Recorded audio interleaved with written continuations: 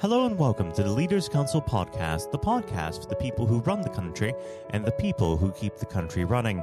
You join us on yet another sunny day here in an empty capital. I'm Matthew O'Neill, and today, as always, we ensure that we have a variety of distinct perspectives on leadership. First, we're joined by Christopher Challis, owner of Challis, a company developing innovative water quality improvement and infection control products. Chris, hello. Hello. Thank you for inviting me. Thank you for coming on the show. Now, normally we'd go directly over to the subject of leadership, but considering the ongoing COVID-19 outbreak, how has this affected your business? Well, yes, it's significantly affected our business in that obviously there's been a dramatic drop in the amount of business coming through the system. But we have taken the decision to repurpose some of our manufacturing capability to meet those demands. So to give you an example, we normally supply antimicrobial showers to the NHS. That's carried on but dropped slightly. So we've repurposed some of our manufacturing capacity to produce PPE safety visors. So that's helped us considerably, so that our ability to be a bit more flexible in the marketplace. Well, let's talk a bit about your antimicrobial shower products. How is this going to benefit people, and what could be done to get them out on a more wide scale? Well, as we've entered this COVID crisis, people are becoming increasingly aware of the danger of viruses and bacteria and microorganisms. So hopefully, as we come out of the tail end of this, general public will become more open to our kind of products as they become more aware of the dangers, not only in the home, but also in the most importantly, in the working environment as we return to work. Now, how does it exactly work? If you could just give us a layman's quick explanation. Right. The quick and simple version is that we put a silver ion master match into the plastic of the showers and hoses. Now, silver is one of the most well-known and has been used in the past by the Egyptians and the Romans to kill bacteria. That's why we have silver spoons. The fact that the silver acts on the skin of the bacteria and breaks it down. So that migrates through to the surface of the shower head and kills on contact any microorganisms or viruses that come into contact with it. How incredible. It sounds like a fascinating product, and obviously we all will have to learn more. But at this point in time, let's pivot over to the subject of leadership. Yes, indeed. I always like to start this part of the conversation off by asking the same simple question. What does the word leader mean to you? Well, the word leader means the key, I think, to being a good leader is clarification and making very clear to staff and anyone that works for you exactly what your main aim is, whether that be on the customer service side or the product supply side. As long as everyone is completely au fait with exactly what your requirements are and what you expect of them, then I think that's the key to successful leadership. So it's all about communication. It is the key is clear, concise communication. Now let's go back in time in your experience, actually to the beginning of your career. Did you have any role models who shaped the way that you lead today? Yes. Well, I come from a military background. So that was instilled from a very early stage in my career, leading soldiers.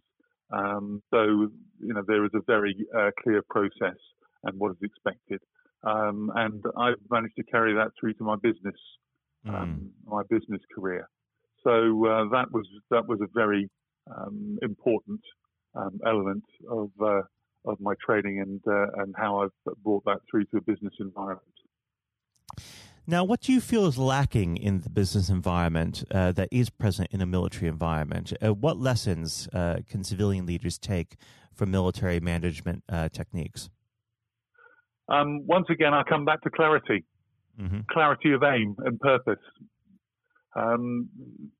Within a business environment, clarity sometimes gets lost in nonsense and catchwords, when really what should be taken into consideration and really pushed forward is making your aim and what you're trying to achieve very clear to all your workers, so every one of them buys into what you're trying to achieve.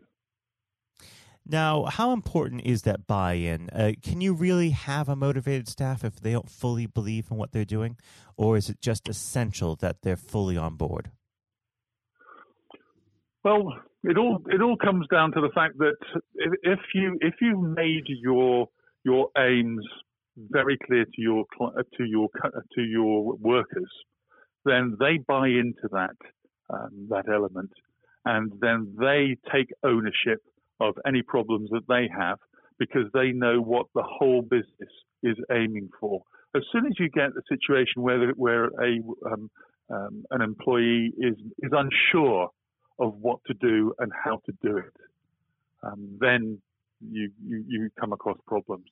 If they've got complete and utter clarity in what company's aim is and what is expected, particularly of them as an employee, what you expect, how you expect them to treat customers, how you expect them to explain products, all the basic stuff then falls into place. Now, when it comes to the right sort of employee, is it something that begins at recruitment, or can you take any person as a blank canvas and mold them into the ideal employee for your business? That's a very difficult question. If you're a good leader, you should be able to take anyone and mold them into what you want. If you are not a good lead, then you've really got to be careful about who you pick. But as a good leader, you should be able to take anyone and mold them into the employee that you want and get them to buy into exactly what your aims are. Now, what happens when there are occasional discrepancies with people? As we both know, humans aren't infallible. Conflict eventually does happen from time to time. What is your conflict resolution technique for within the workplace? Well, luckily, we don't really come across conflict because really what you need to do is start listening very soon on. As soon as you realize that there is a problem, you need to start listening and get to the root of what the problem is, because sometimes the problem isn't what you think it is. And you can go off down a completely different tangent and route and not successfully resolve that problem. So really it's sitting down with your employee and saying, right, finding out exactly what the problem is, because it may not be what it first apparently appears to be. So communication and asking questions, getting to the root of the problem. That's in our experience seems to be the quickest and easiest solution to conflict resolution. Now, Christopher, unfortunately, our time together is drawing to its close. But before I let you go, what does the next 12 months have in store for Challis? Well, we've got a very exciting number of opportunities in front of us now. So, although the COVID crisis has been a bit of a large bump in the road, we're very optimistic that repurposing some of our capacity and looking at other areas of opportunities will open some really significant doors for us in the future. So we're very, very excited about the future. Well, Christopher, it's been an absolute pleasure having you on the show, and we'll have to have you back on when we emerge from this to hear all of the interesting things that are happening to you and the entire team over there. Christopher, thank you. That was Christopher Challis, owner of Challis. And now, if you haven't heard it before, is Jonathan White's exclusive interview with Sir Andrew Strauss. Hello and welcome. I'm Jonathan White, and today we are joined by Sir Andrew Strauss, former captain of the England cricket team and former director of cricket at the ECB. Sir Andrew, thank you very much for joining us today. Real pleasure to be here. Thank you. The pleasure is all of ours. You know, and you've had a distinguished career, as I said, both on and off the pitch in English cricket, recognised not least with your knighthood for services to sport just last year. So congratulations on that. Yeah, thank you. Now, there have been ups and downs in the career, like any career, including public and private disagreements with certain individuals. And on that front, I think what everybody wants to know, have you finally forgiven Marcus Trescothick for giving you that stupid Lord Brocket nickname? Well, my recollection was that it wasn't Marcus Trescothick who gave me that nickname. It was actually Mark Butcher. He's to blame. You know, I think there were a lot of people. It was the senior England teams at at that time who wanted to sort of put me in my place and make sure that I didn't get above my station. So thankfully it didn't particularly stick other than within those group of players. And you really did try and get on their nerves by getting above your station because, of course, in your first outing, you went on to score 112. Now, am I right in saying this, perhaps, that you only got there because Michael Vaughan did himself an injury? Well, that was the reason I got on the pitch in the first place. Yeah, absolutely. I mean, you know, it's often sort of misunderstood or misjudged the role that luck plays in an international cricket or sporting career, full stop. And, you know, I was waiting patiently in the wings for an opportunity, and it didn't really seem like an opportunity was going to come along. And then, you know, I've only got injured in the nets, and there was my chance, and I had to kind of grab it with both hands if I could. And you certainly did. What was it like then to see your name being put up on the Lord's Honour Board after your first appearance? Yeah, look, I'd just been transported to a completely different world almost. I was a Middlesex player, I was captain of Middlesex, all my focus was on helping Middlesex sort of win the championship and whatever. And then a week later, I've scored a test century, which is something I'd always dreamed out, you know, literally all my life. And then the thought of doing it at Lord's in your first test match, I mean, it was literally the dream. So, and then suddenly I started thinking, wow, hold on, potentially I've got a whole England career ahead of me and everything that entails. So it was a real shock to the system. But I suppose what I was grateful for was that I was relatively old, is probably not the right way of putting it, but I was 27 years of age. I was pretty comfortable with my own game. And I was also, I think, mature enough to understand that this was a great opportunity for me, but not to get carried away with it, which is unfortunately what happens with a lot of younger players. Without a doubt. And I think in those early years of your career, it's so important, I think you'd agree, especially when you're learning from other more experienced people, and this can be true of any field, whether it's sports or politics or business, to have somebody there that you can rely on or look up to for guidance. In those early days, was there somebody that you could say to this day that, thank goodness they were there for you? Well, I think in preparing me for international cricket, Justin Langer was a massive source of advice for me. So he was captain of Middlesex a couple of years beforehand and really helped me understand what I needed to do to get there. But then I think on the day-to-day basis, my wife Ruth played a huge role, you know, just in terms of, because I think there is that real danger that you get carried away with it and you think international sport in that goldfish bowl that, you know, you're more important than you were previously, or that whole world is the real world. And obviously all we know is that the real world, nothing's changed other than other people's perception of you. And you need that grounding. And again, that can be true of so many different areas of life.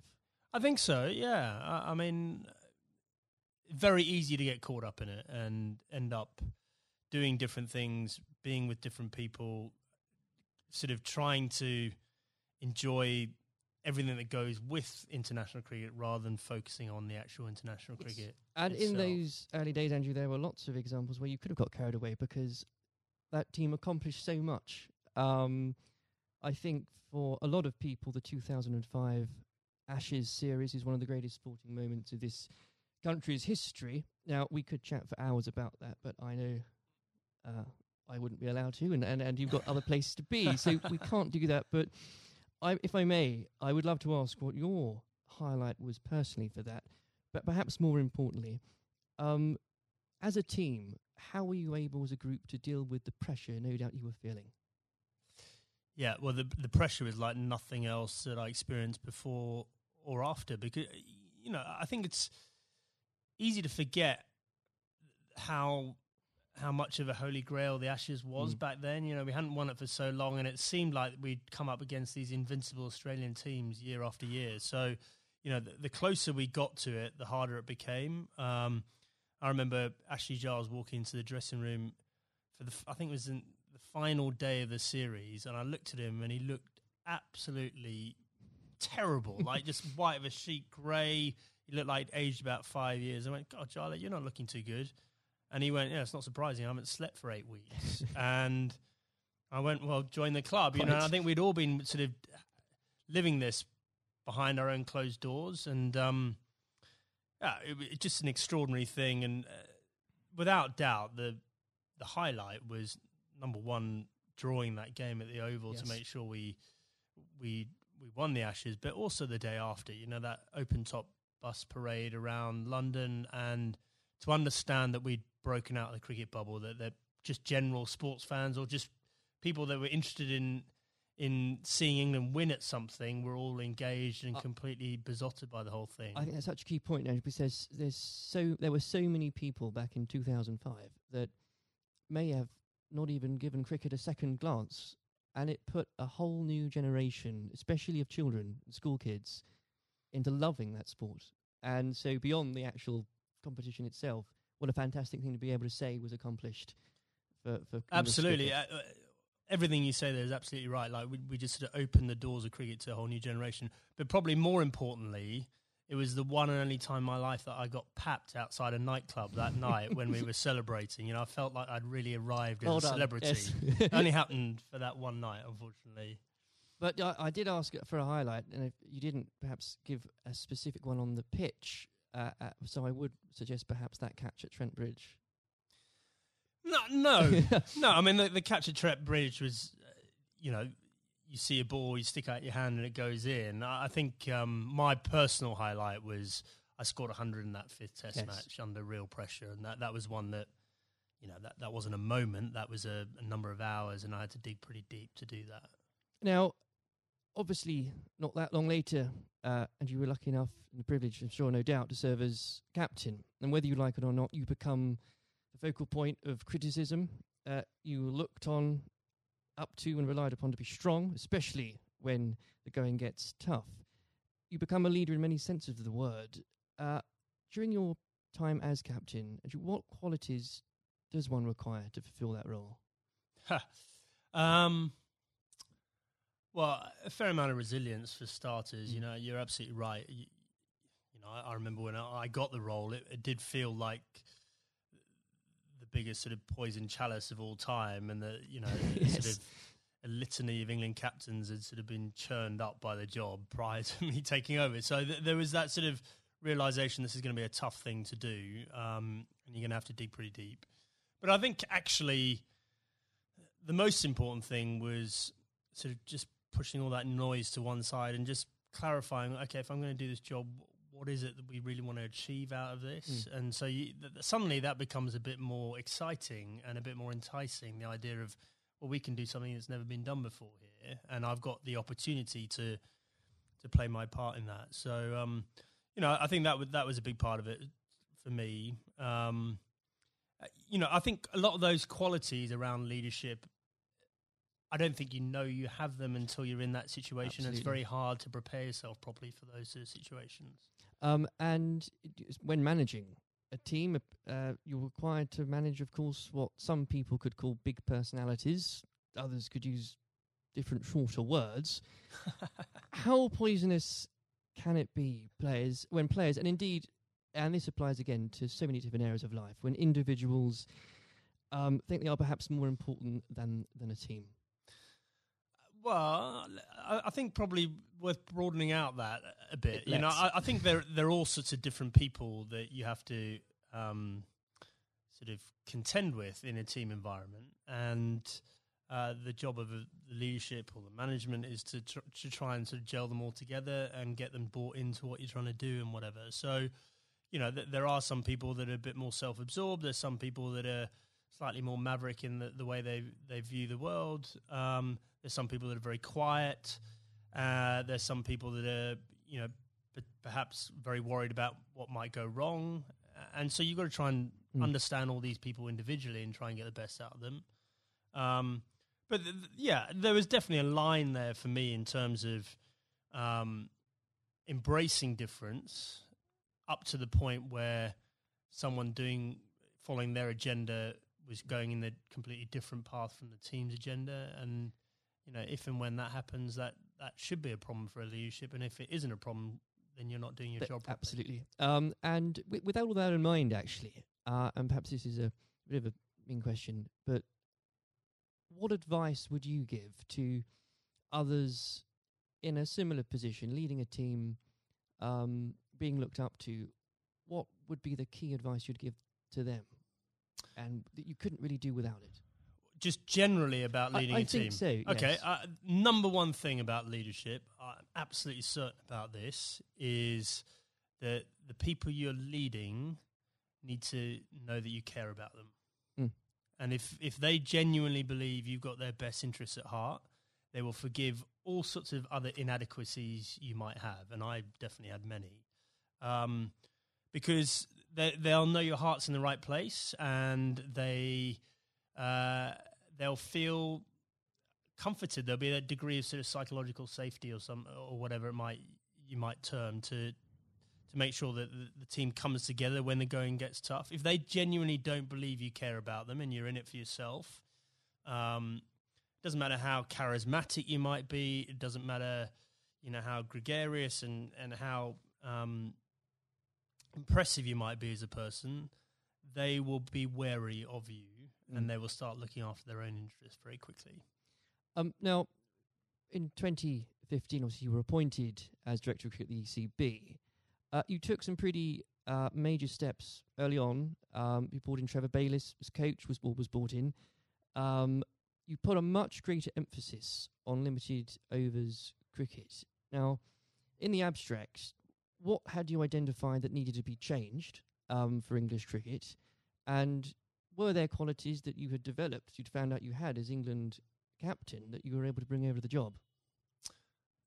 Okay, so the first thing was we had this unbelievable opportunity of the World Cup on home soil in 2019. I was sick and tired of watching us make the same mistakes in World Cups, and this includes my time as captain. We just kept it on sleepwalking our way into it and pretending everything would be all right on the night, and it never was. And so I definitely made it our priority to win that 2019 World Cup. I thought that was more important than anything else that was going to be taking place in my tenure. And I knew in order to do that, we had to completely shift our perception of white ball cricket. Quite a radical shift from what we were coming from. Yeah, but the rest of the game had moved on. And the rest of the game had understood that white ball cricket was playing an increasingly important role in both financially, but also in terms of players' focus and interest. Yes. And we had to move. In fact, we didn't have to move at times. We need to get ahead of the time. So, we had to completely shift both our philosophy, but also the way we played in order to do that. And I was very lucky having both Trevor Bayliss and Owen Morgan, who were prepared to sort of role model that and lead that through. And the second part of your question around what had the England captaincy sort of done to prepare me for the role, I think I was comfortable leading. I knew the environment. I knew what I was getting myself into. And in the early days, I could leverage some of the relationships that I had with the players. But actually, I found it a very different challenge because you are so far removed from what's going on the ground. Right. And so, you're relying on other people to have to buy into what you want to happen and then do it themselves. And often, in different time zones in different parts of the world. So that was a very new experience for me. Well, I think the strategy paid off, and I don't know about you, but when watching that World Cup final, again, as so many people did in this country, it's once again inspired another generation of, especially school kids who, again, might not have given cricket a second look, who have now become avid cricket fans. I know of some, and what a wonderful thing that must be. Yeah, it was an incredible day, wasn't it? I mean, I think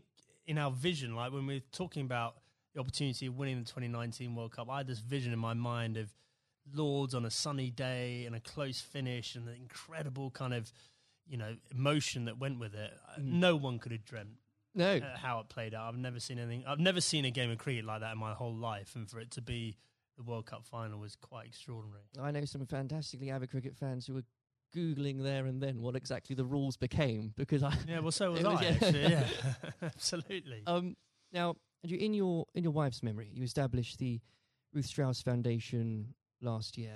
In doing so, whether you'd admit it or not, yourself and the foundation has become an inspiration to thousands, husbands and wives, mothers and fathers, sons and daughters. Please do take some time, if you wouldn't mind, Andrew, to explain to the listeners the work the foundation does and what it's been like to lead a project like that. Yeah, thanks. Well, look, I mean, we obviously had a very tough journey as a family. First of all, Ruth being diagnosed. Ruth was someone that was always well. You'd never think she was going to be someone that was sort of laid down by cancer. And for us to find out that she had lung cancer was extraordinary. She'd never smoked a cigarette in her life.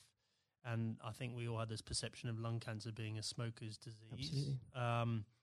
And so just having gone through the experience and obviously some very low times and us coming to terms with the fact that Ruth had stage 4 cancer and she was going to die, we learnt a lot in that process. And thankfully we had time for me to speak to Ruth before she died about legacy and what we could do to make something positive come out of this experience we'd all been through. And so after she died in December 2018, I came back and launched a foundation with two focuses. Number one, to fund research into these rare forms of lung cancer. These are the non-smoking lung cancers.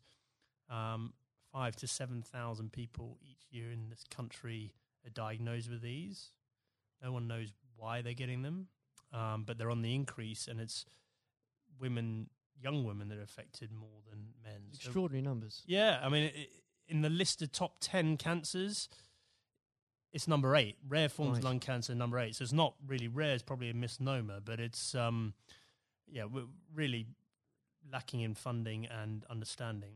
And then the second element, and probably this is in some ways more pressing, is to help cancer, anyone who's got cancer who has an incurable diagnosis, to help them and their families prepare themselves for death.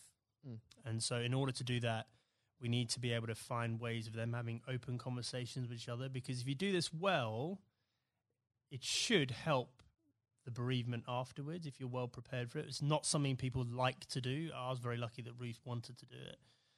But also we have to have that debate about the taboo of death and, effectively how uncomfortable we are talking about it, and certainly how bad we are preparing for it. If you think for a moment about antenatal classes before you have your baby, like how we're preparing you for how your life's going to change, and we do nothing around death, even though we're all going to experience it in one way, shape or form. And,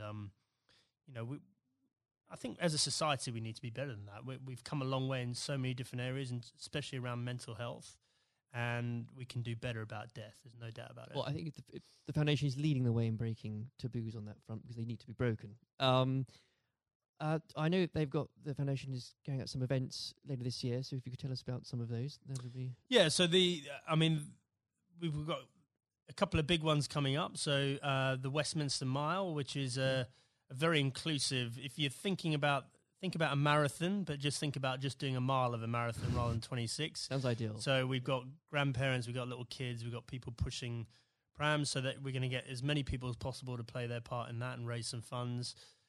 We've got the Red for Ruth Day at Lords again, so that was an incredible day for us last year. Whether you were there or not, especially if you were there, I mean to say, but whether it was the photos in the papers the next day, what an I think it was the 15th of April, wasn't it? What an extraordinary day, and what an overwhelming day that must have been for you. Yeah, absolutely. Well, I mean, an Ashes Test match is a big day anyway, yes. And then for us to have that extra element of the Redford Ruth Day, and to see the wave of support. Myself and the boys were incredibly profoundly affected by that in a good way. We felt so much love and support there. And then the foundation is directly benefited hugely by the funds raised. And we want to take it up a gear this year and make it more of a community thing, not just the day at Lord's. I even saw some of the stuffiest members of the MCC, Andrew, wearing red. So what an extraordinary thing. Yeah, well, a lot of them wear red trousers anyway, I think. But absolutely. They were right behind us. And, we really want that to be something that's embedded in the English summer, just like the McGrath Foundation Day is in Sydney in Australia. Well, it's been a complete inspiration, and I very much hope we can talk about that perhaps late in a few months as well. Absolutely. Before we go, as I'm conscious of the time, it's also an exciting year for domestic cricket, not least because of the introduction of the 100, not without its critics, Andrew, I know you're a big proponent of it. The Blast has clearly shown that the short form of the game has brought cricket to a new and growing audience, exciting games. What do you say to those that ask, why do we need the 100 as well? So the 100 is the most important step forward in domestic cricket in this country ever. And the reason for that is that increasingly, there's two things. First of all, we need to break out of the cricket bubble. So the Blast followers tend to be the same people that follow other cricket. Right. And therefore, that's a small audience and potentially a declining one over time, even though the Blast sales are increasing. We need to break out of that and try and get more general sports fans into cricket. But more importantly, just the way the tournament's set up, and it's one game a day over a 6-week period, broadcasters will pay money for that. And therefore, what we're trying to do is reduce our reliance on international cricket paying all the bills. If you think about Test cricket and some of the issues around the world, we just can't rely on that money coming in to fund the game. So we need to find another way of doing that.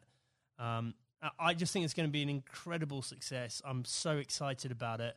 I know there are people that are worried about it, but in 2 or 3 years' time, we're going to have our own short form tournament that will rival the Big Bash, and we'll be moving towards the IPL. And those are two enormous events out there, and we can have our own version of that ourselves. I can feel your enthusiasm for it. As an Essex fan, I'm still stumped as to, I think I'm going to have to choose between either supporting a team based at the Oval or a team based at Lord's. And I'll get over that, but I'll have to do it. Well, surely it's got to be the Lord's one, right? Of course. Yeah. Sanju, it's been an absolute pleasure discussing that and everything else with you today. Thank you very much. Cheers. This has been the Leaders Council podcast. Thank you for celebrating excellence in leadership with us. I have been your host, Matthew O'Neill. Until next time, goodbye. Thank you for listening to our podcast. The views expressed within the podcast do not reflect the views of the Leaders Council of Great Britain and Northern Ireland, its parent company or subsidiaries, members of staff, other guests, or any other person therein associated.